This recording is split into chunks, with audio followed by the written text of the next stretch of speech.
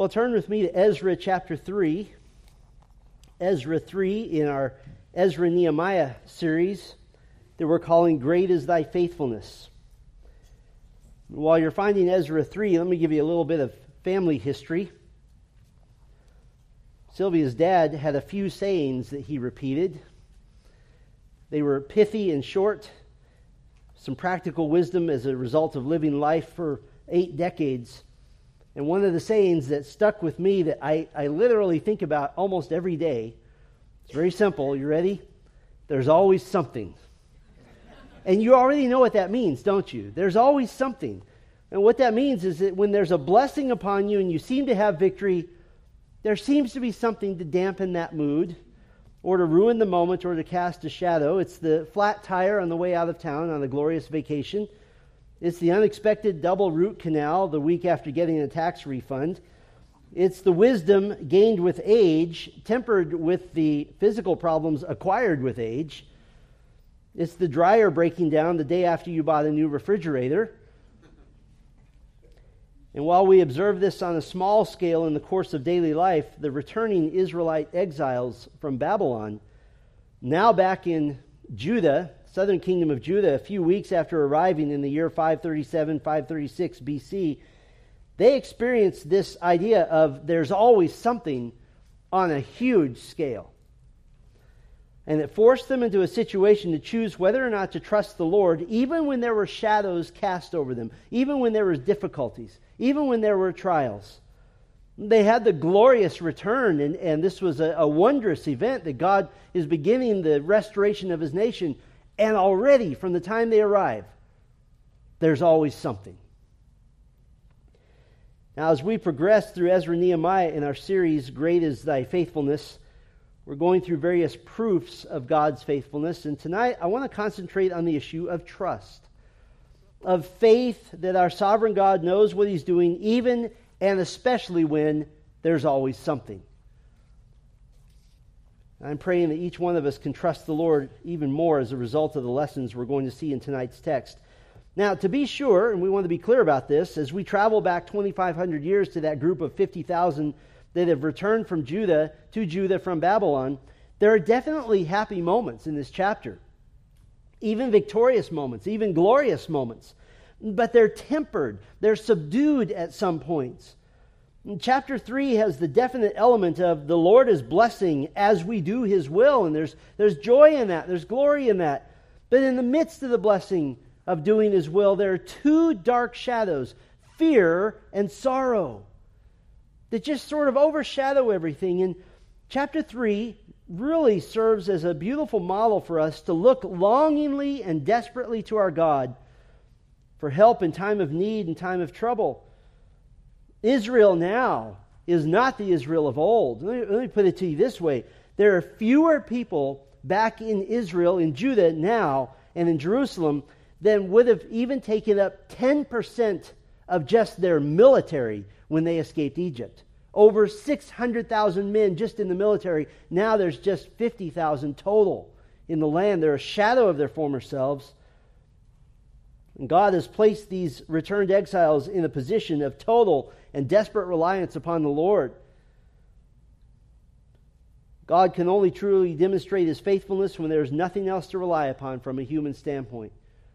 That's all they had was Him. And in this victory of return, which is yet subdued by fear and sorrow, we're going to see in this chapter a very important principle. And I hope this is what you take away tonight. And that principle is that God will prove that He deserves your trust.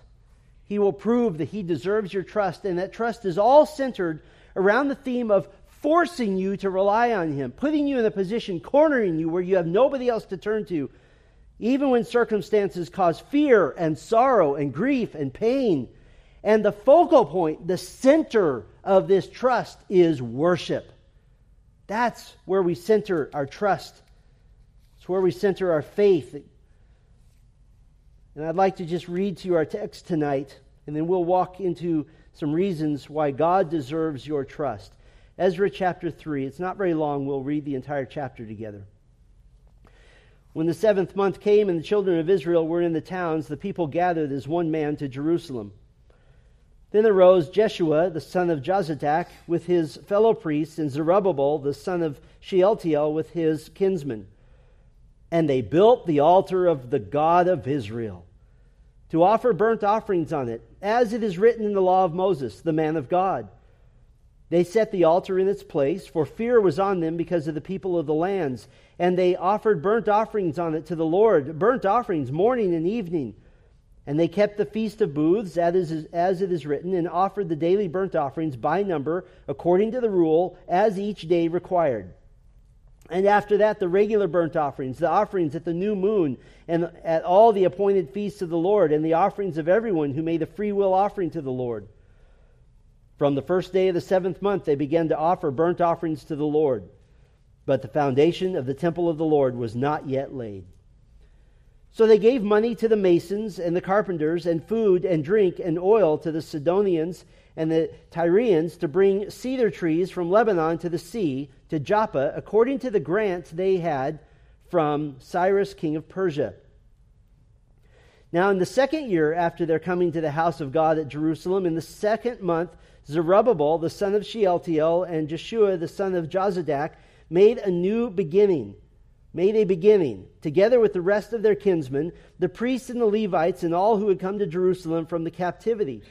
They appointed the Levites from 20 years old and upward to supervise the work of the house of the Lord.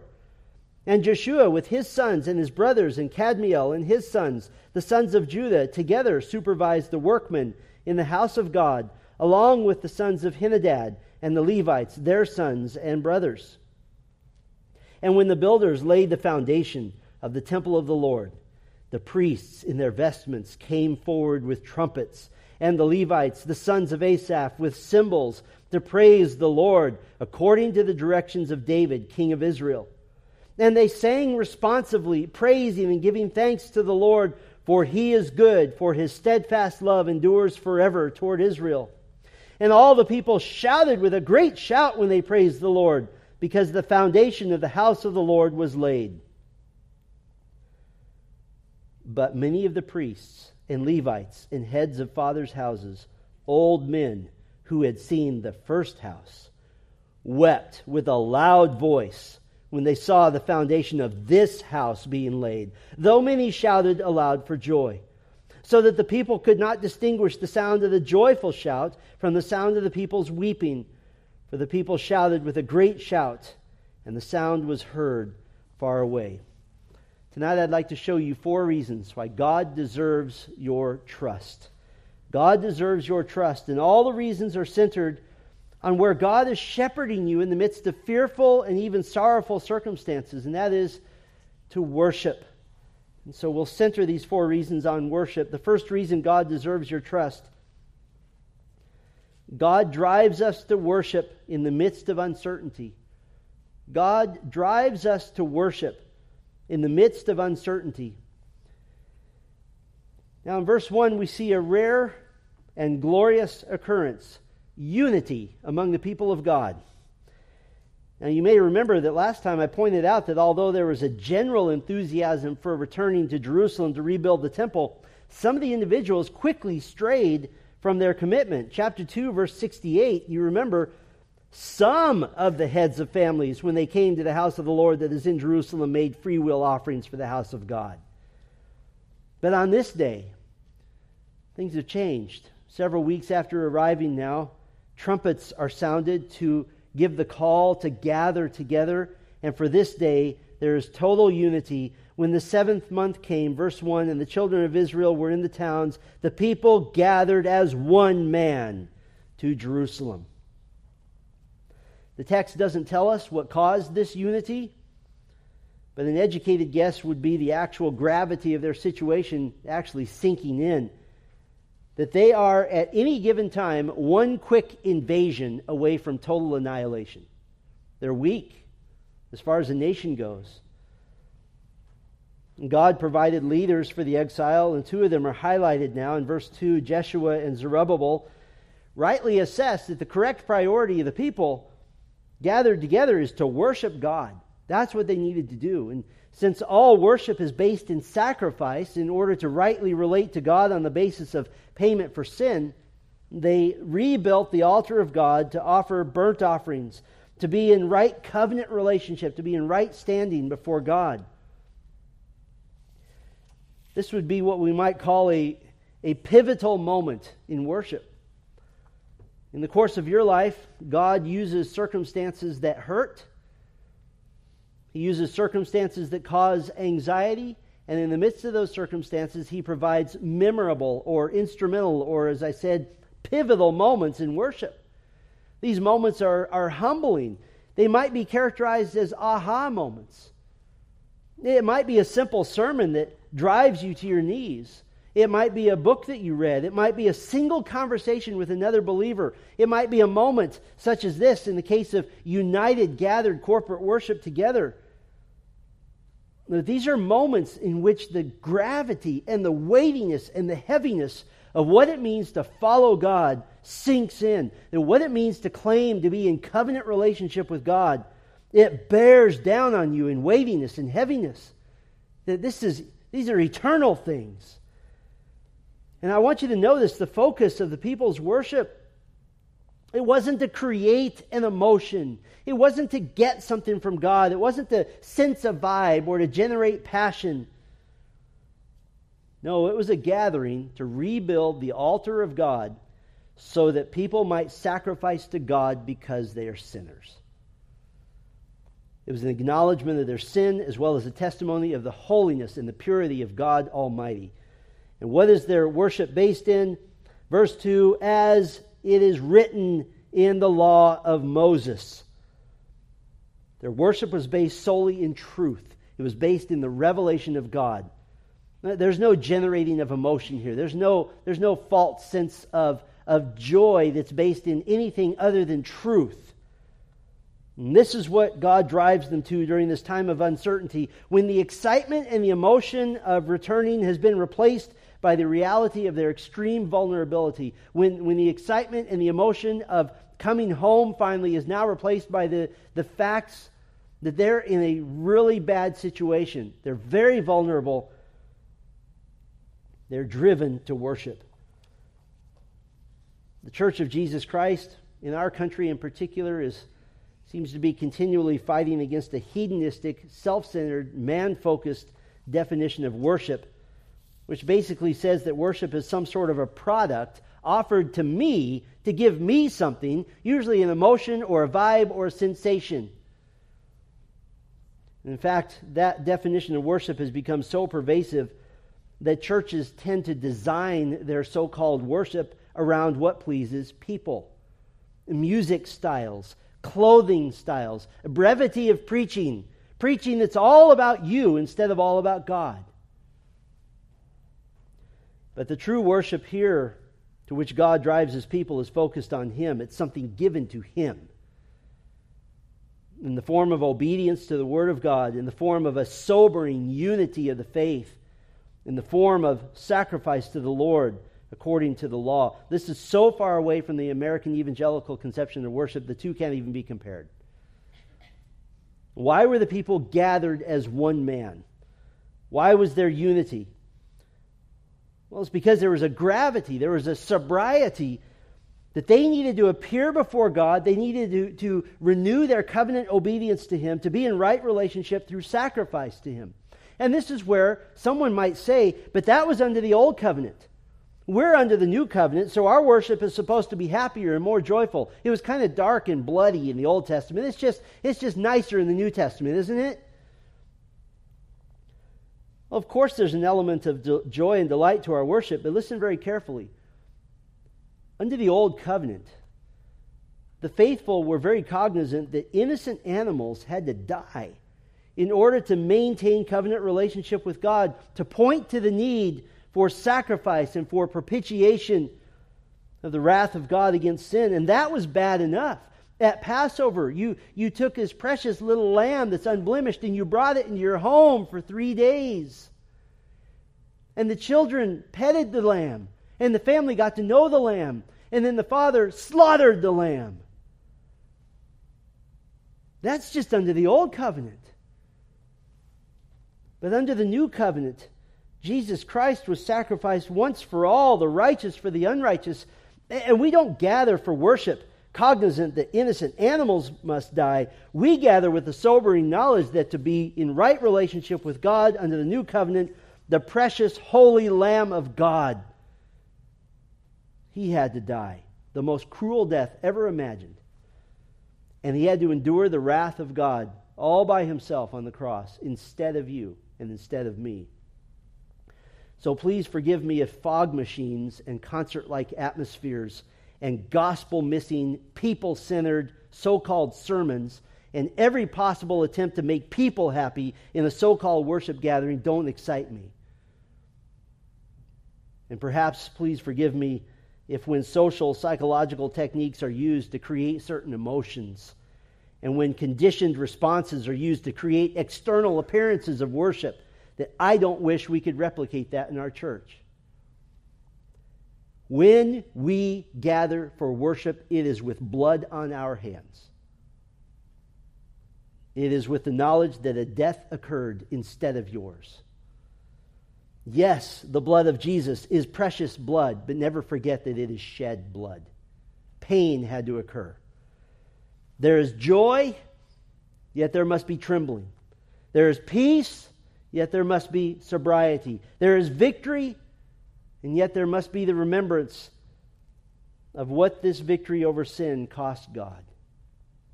It's the same as when we celebrated the Lord's table this morning. It's a joyous time and yet a sobering time. We hold in our hands a cup symbolizing blood.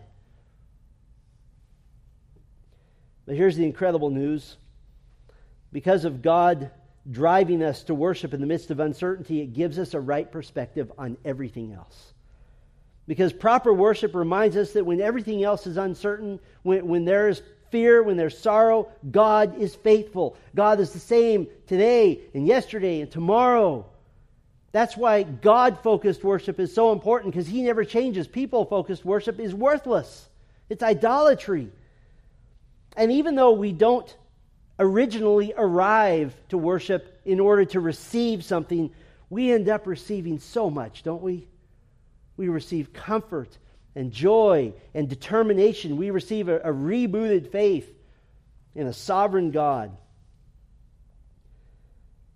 There's a second reason God deserves your trust, and this is connected to worship.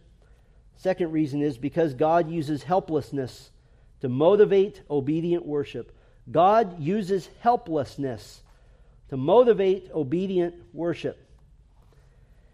I've alluded to this already, but what was the motivation to return to right covenant worship of God? Was it because that there was a new church in town handing out backpacks to all the teenagers before school starts? Was it because they had a great children's program? Was it because they had a wonderful new building? Was it any of that? No, it was fear. They were afraid. And if I could put it in New Testament church terms, they ran to church. And you should notice that God is not really trying to take that fear away. Instead, He's using this fear to make them cling to Him in worship. Chapter 3, verse 3, they set the altar in its place, for fear was on them because of the peoples of the lands. And they offered burnt offerings on it to the Lord, burnt offerings morning and evening. A burnt offering conveyed the idea of total commitment to the Lord, which included a recognition of a person's position as sinner. That the burnt offering is consumed, is completely burned up. And it shows the consuming nature of the wrath of God against sin and the need for utter and complete and consuming commitment to the Lord. In fact, in verses 2 through 6, this idea is emphasized 6 times. Burnt offerings, burnt offerings, burnt offerings, burnt offerings, burnt offerings, burnt offerings. God placed them in this position of helplessness. The surrounding peoples included the pseudo-faithful worshipers of God who mixed Yahweh worship with pagan religion. Chapter 4 talks about them.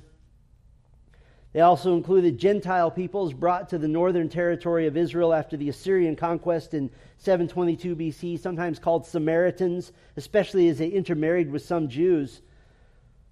The text doesn't tell us what the fear is, but something about these surrounding peoples caused so much fear in the returned exiles that they fairly ran to worship together.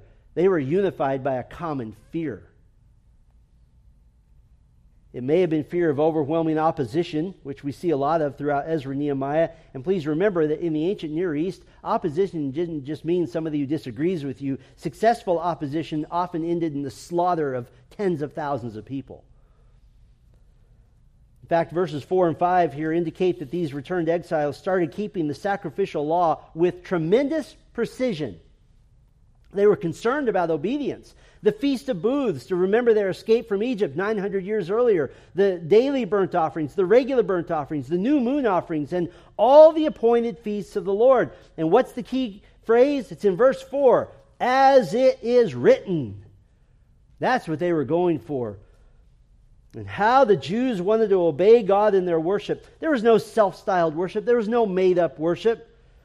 They adhered strongly to what theologians call the regulative principle, that our worship of God is solely and only in prescribed ways. We don't get to make it up.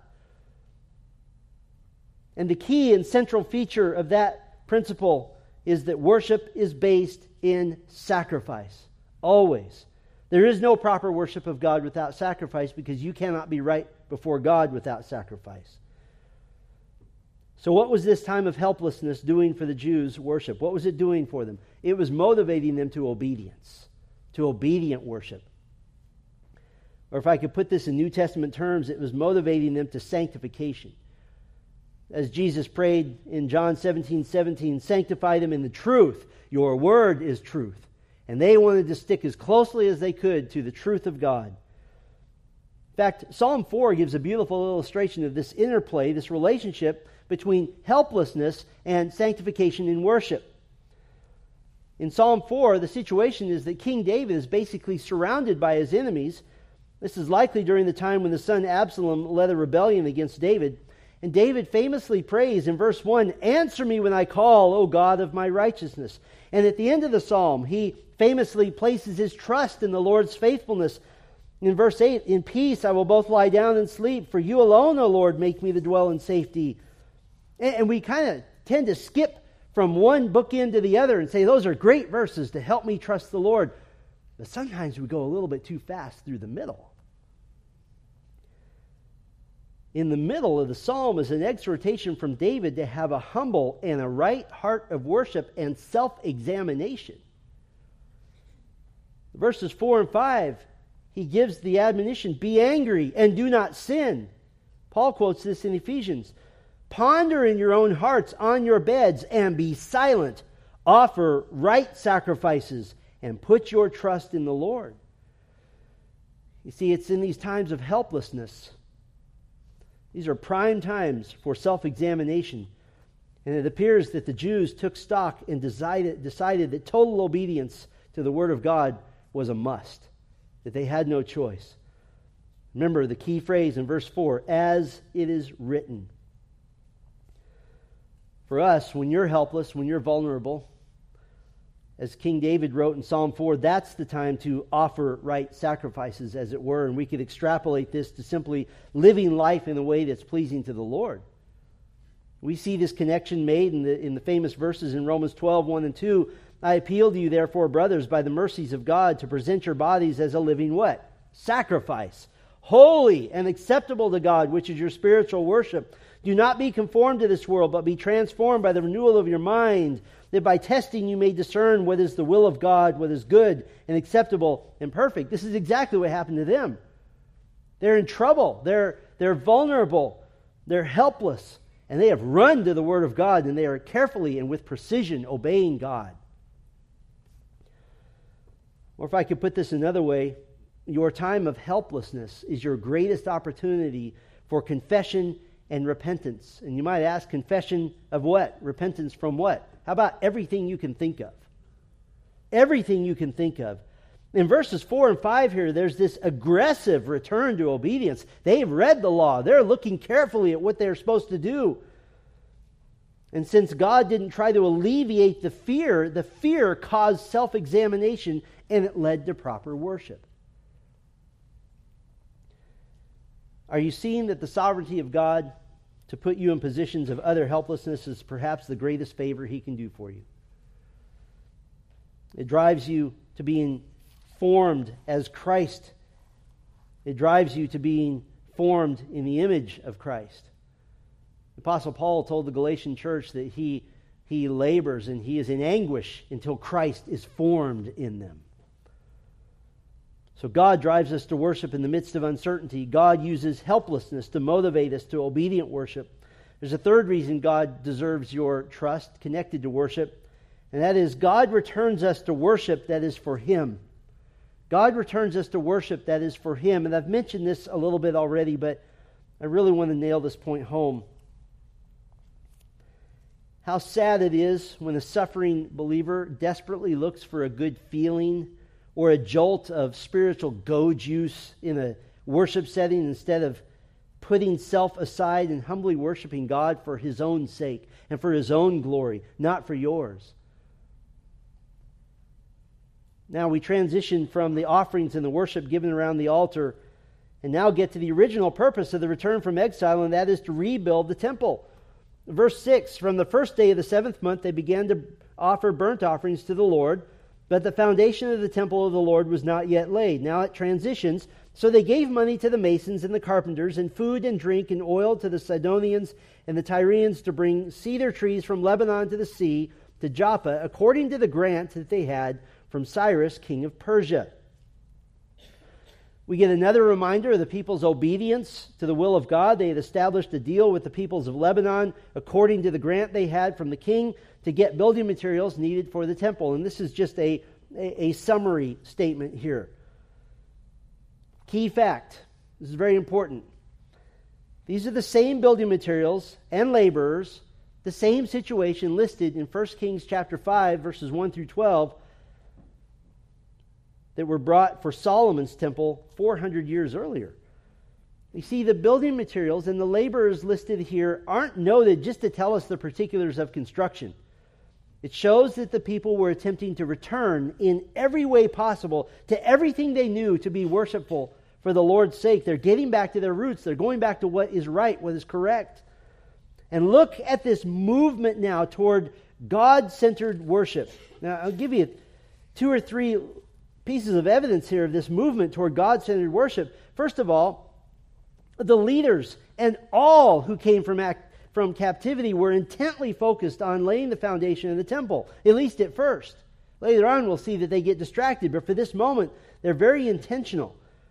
They want this started. Verse 8, now in the 2nd year after their coming to the house of God at Jerusalem, in the 2nd month, Zerubbabel, the son of Shealtiel, and Jeshua, the son of Jozadak, made a beginning, together with the rest of their kinsmen, the priests and the Levites, and all who had come to Jerusalem from the captivity.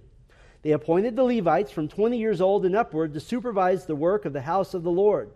And Jeshua with his sons and his brothers, and Kadmiel and his sons, the sons of Judah, together supervised the workmen in the house of God, along with the sons of Henadad and the Levites, their sons and brothers. This is a massive effort. And what's the key phrase in those 2 verses? In the house of the Lord. That's their focus. This is a far cry from the pagan worship and the blasphemous high places of worship of false Canaanite gods which originally landed them in exile. All that's done.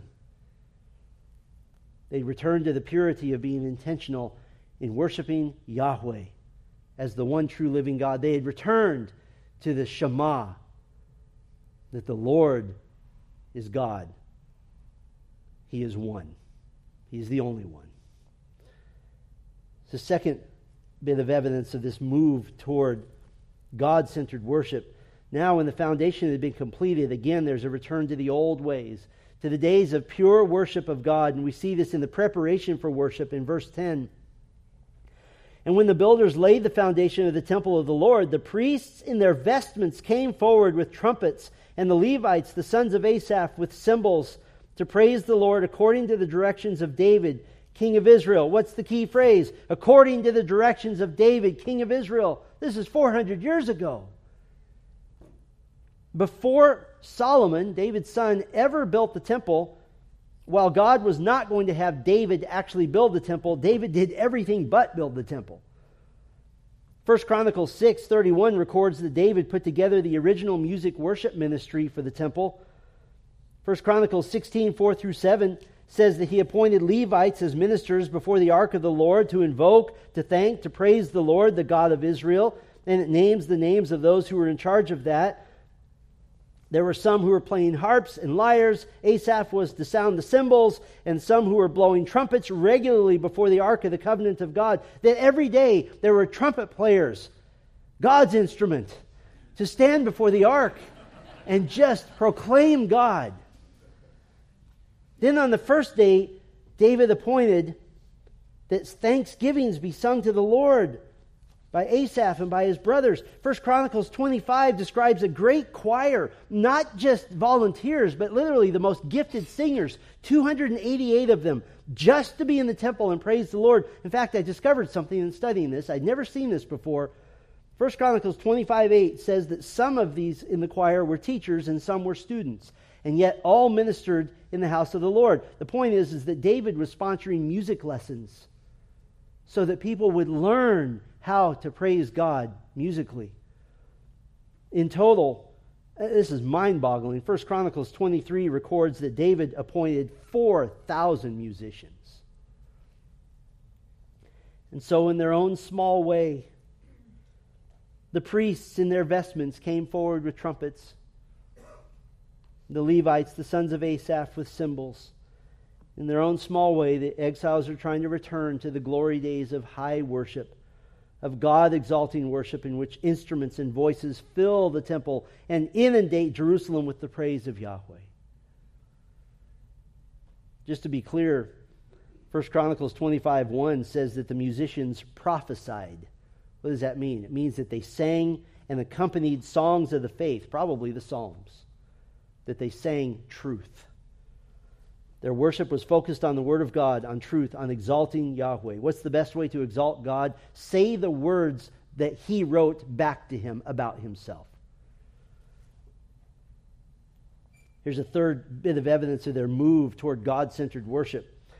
Not only were they focused on the house of the Lord and preparing to worship according to the directions of David, king of Israel, but now, for the first time in generations, God's people gathered at the temple, at least at the foundation of the temple, to pour out their hearts in praise. And look how they did it.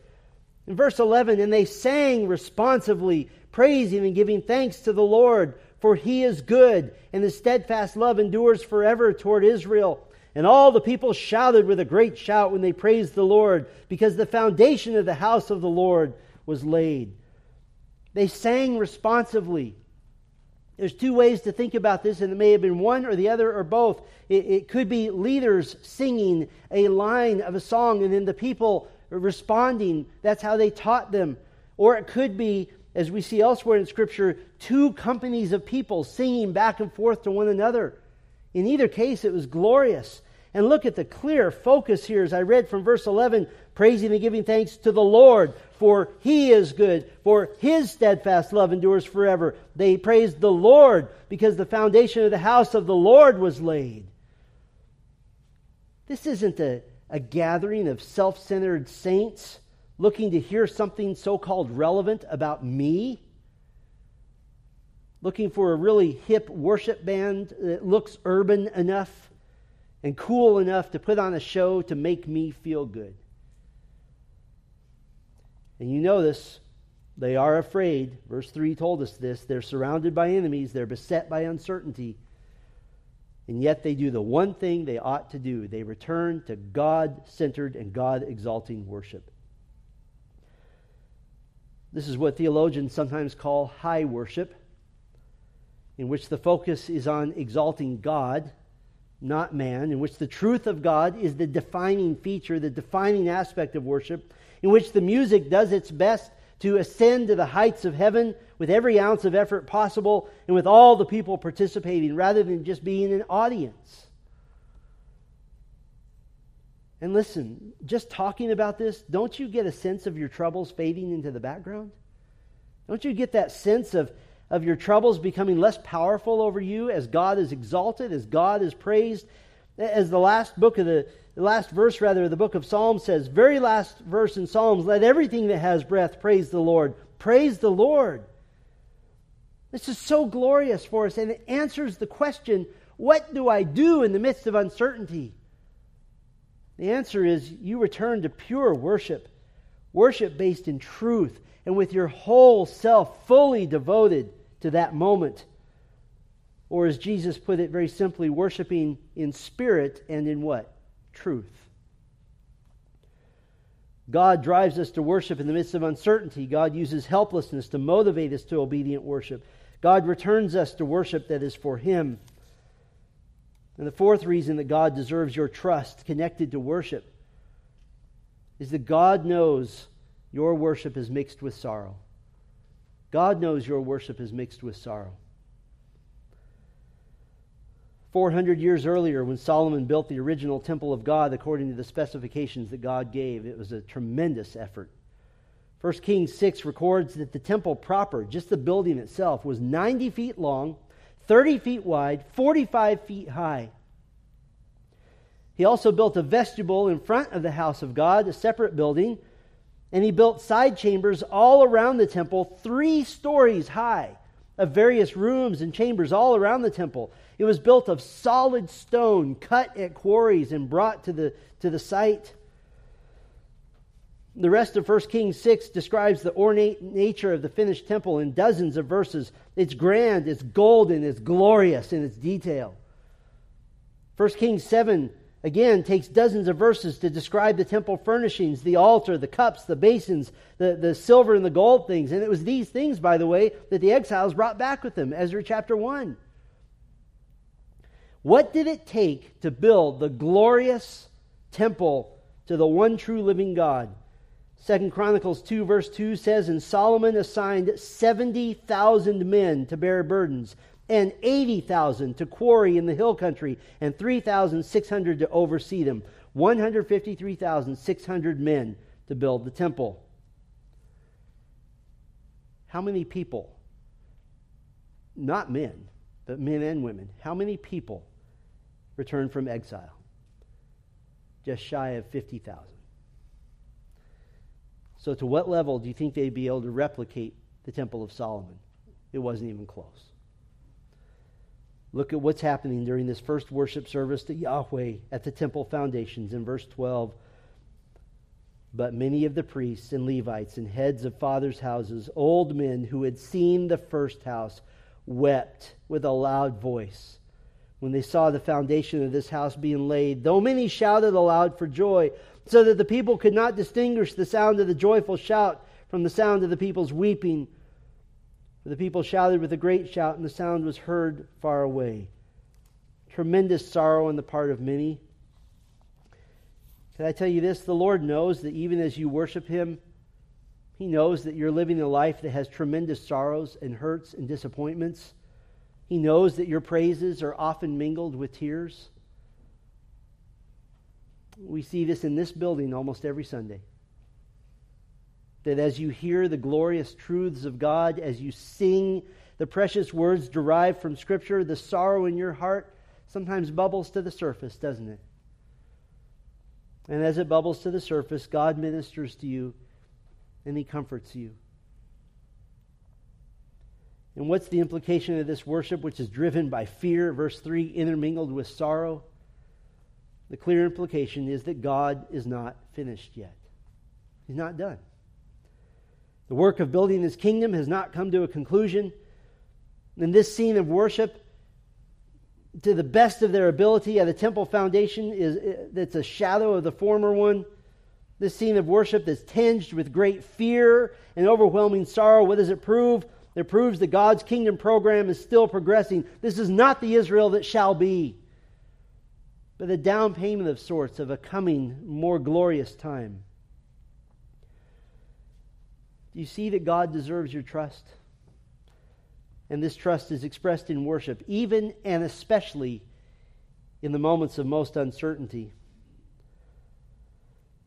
The small band of returned exiles were driven to worship by desperate circumstances. They were doing the will of God, but that included fear, it included sorrow. In the midst of doing His will, that was part of the deal. And what was their response in this moving chapter? It was the unified worship of Yahweh in spirit and in truth. And I wonder, how would this help you grow in your Christ-likeness? How does knowledge of what we've learned tonight help you grow to become more like Christ? This chapter made me think of the Lord Jesus, the moment of his greatest earthly sorrow. It's recorded late on a Thursday night, just moments before he would be arrested. Jesus and his disciples came to the Garden of Gethsemane. He took Peter, James, and John further into the garden with him. Matthew 26 records, and taking with him Peter and the two sons of Zebedee, he began to be sorrowful and troubled. That sounds familiar, doesn't it? Then he said to them, "My soul is very sorrowful, even to death. Remain here and watch with me." And going a little farther, he fell on his face and prayed, saying, "My Father, if it is possible, let this cup pass from me. Nevertheless, not as I will, but as you will." Did you notice Jesus' situation? Sorrow and trouble. Literally means distress of the soul. But Jesus' determination to do the will of God, even in the midst of this sorrow, was very clear. And he does the one thing necessary in this moment of supreme sorrow, in this moment of the knowledge of all the horrible suffering that was going to come to him. He went to God in prayer. He went to God. And in fact, this singular focus and this communion with his Father strengthened him and prepared him to face an entire night of trials and beatings and the morning crucifixion. And never during the trials and never during his beatings did he ever show the same sorrow and distress that he did in that moment of intimate communion with his Father. And in fact, when we went through the Gospel of John, what we saw that was after this moment of deep anguish in which he literally sweat drops of blood in the anxiety of knowing the suffering that was coming to him, once he got up off his knees, there's a strength to him. And the soldiers coming to arrest him say, "We're looking for Jesus of Nazareth." And he says, "I am he," and down they go. He was strengthened. And for you, in your moment of sorrow and distress, that is precisely when you can simply assume that God is driving you to worship. God is driving you into the loving arms of his presence, not to get an answer, not to get a good feeling, but to give him worship such that your heart is set on him. And when you're thinking only about him, who do you forget about? Me. You forget about yourself. Then and only then are you strengthened for uncertain times. This text certainly leads us down the road to the cross as well. There's an element of strength and rejoicing that you have that these faithful Jews in Ezra 3 didn't have. They were very eager to have a temple in which to worship God.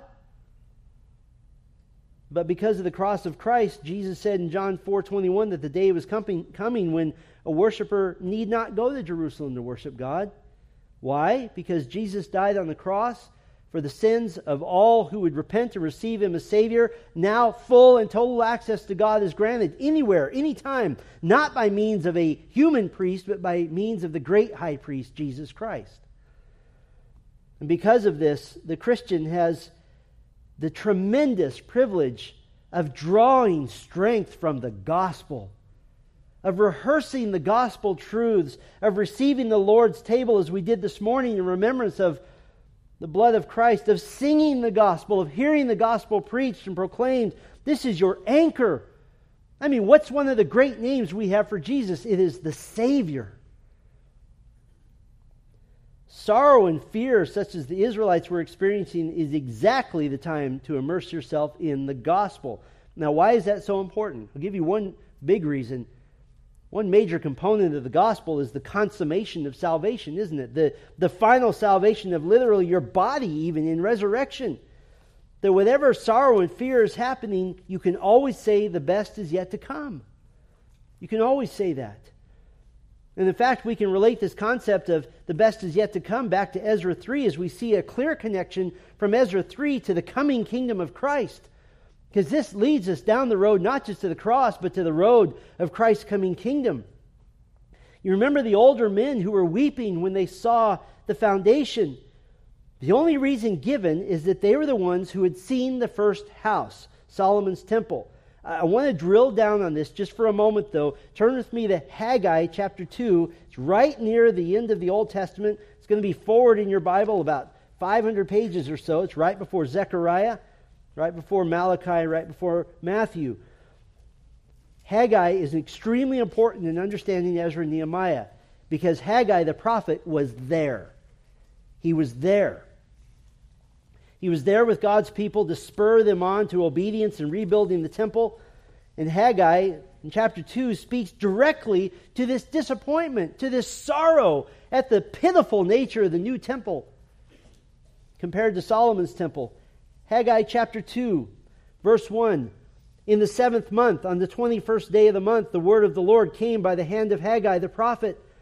Speak now to Zerubbabel, the son of Shealtiel, governor of Judah, and to Joshua, the son of Jehozadak. That's the same as Jeshua, the son of Jozadak. It's just a variation in name. The high priest, and to all the remnant of the people, and say, here it is, who is left among you who saw this house in its former glory? How do you see it now? Is it not as nothing in your eyes? Remember, these are the words of God through the prophet Haggai. And God knows full well that they see the new temple foundation as nothing compared to the former glory of God's house. And yet look what God calls them to be. Verse 4, yet now be strong, O Zerubbabel, declares the Lord. Be strong, O Joshua, son of Jehozadak, the high priest. Be strong, all you people of the land, declares the Lord. Work, for I am with you, declares the Lord of hosts. In verse 5, according to the covenant that I made with you when you came out of Egypt, my spirit remains in your midst. And look at this, fear not. First he drives them to worship by their fear, and now he says, fear not. Why? Because they've worshipped. Remember the fear that drove the Jews to worship, and this was good for them to do. Now at the same time, God exhorts them, be strong. Do not fear. But why would he say this? What's the basis for God telling them not to fear? Well, all of a sudden, God transports the listener to a future time, to literally the same geographical spot of the temple. But a time far in the future. It's a time future even from our standpoint. It hasn't happened yet. Verse 6, far in the future. For thus says the Lord of hosts, yet once more in a little while I will shake the heavens and the earth and the sea and the dry land. And I will shake all nations, so that the treasures of all nations shall come in, and I will fill this house with glory, says the Lord of hosts. The silver is mine, and the gold is mine, declares the Lord of hosts. The latter glory of this house shall be greater than the former, says the Lord of hosts. And in this place I will give peace, declares the Lord of hosts. What has happened such that the heavens and the earth and the sea have been shaken, and all the nations have been shaken, so that every nation recognizes Jerusalem and brings their treasures in? When will that be? When Christ has returned. That's what he's promising them. Zechariah, the other prophet ministering to the Jews in this time, he outlines the return of Christ and victory over his enemies.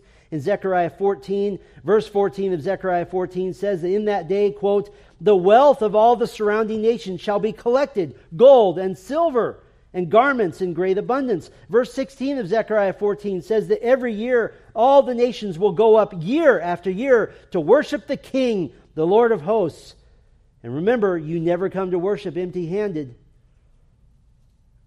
And in Haggai 2, the last verse, or verse 9 rather, of this section, God says that the latter glory, the coming glory of the temple, shall be greater than the former. What does that mean? That the glory of the coming temple will be even greater than the glory of Solomon's temple. Why? Same answer, because Christ has returned in all his glory. What was missing from Solomon's temple? The Messiah.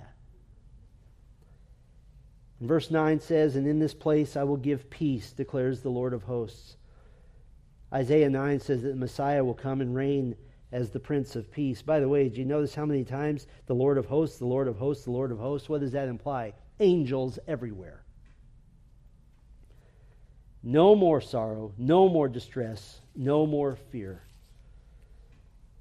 So when uncertainty abounds, when sorrow is upon you, when fear is upon you, what do? You try to solve the problem? That becomes a problem when the problem is unsolvable. What if, like Israel, you're surrounded by enemies who cause fear? What do? You do what Job did when terrible loss and sorrow came to him.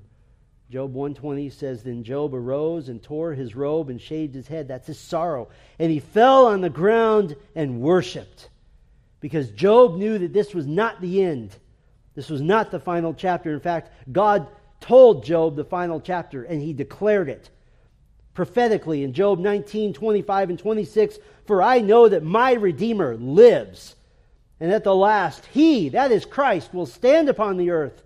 And after my sin has been thus destroyed, yet in my flesh I shall see God. That is the doctrine of the resurrection of the saints in the Old Testament. So I would have to say from experience and from this chapter that Sylvia's dad was correct. There's always something. But the Word of God counteracts that with the grand truth that there's always someone. There's always someone. And that someone is our sovereign God, who is moving and working and will bring about a glorious culmination, not only of all of redemptive history, but a glorious culmination of your little part in it. God deserves your trust. Amen? Let's trust Him together. Let's pray. Our Father, we thank You for this word that is so clear, so inspiring, and we relate to it.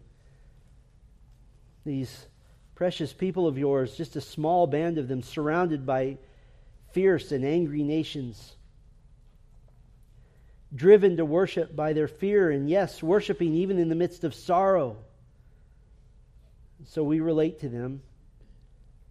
But we also see that this leads down the road to the cross of Christ, by which, as members of the new covenant relationship with You, we have hope for our eternal salvation and the culmination of that salvation, which leads all the way to the kingdom of Christ, when the glory of God will be revealed on this earth in the person of Your Son, the King of all the kings and the Lord of all the lords, to whom all the nations will bring their treasures in worship, in honor, in reverence, and in awe. May we have that attitude of worship now, even as we look forward to that coming kingdom. And we pray in the name of our King, Jesus Christ. Amen.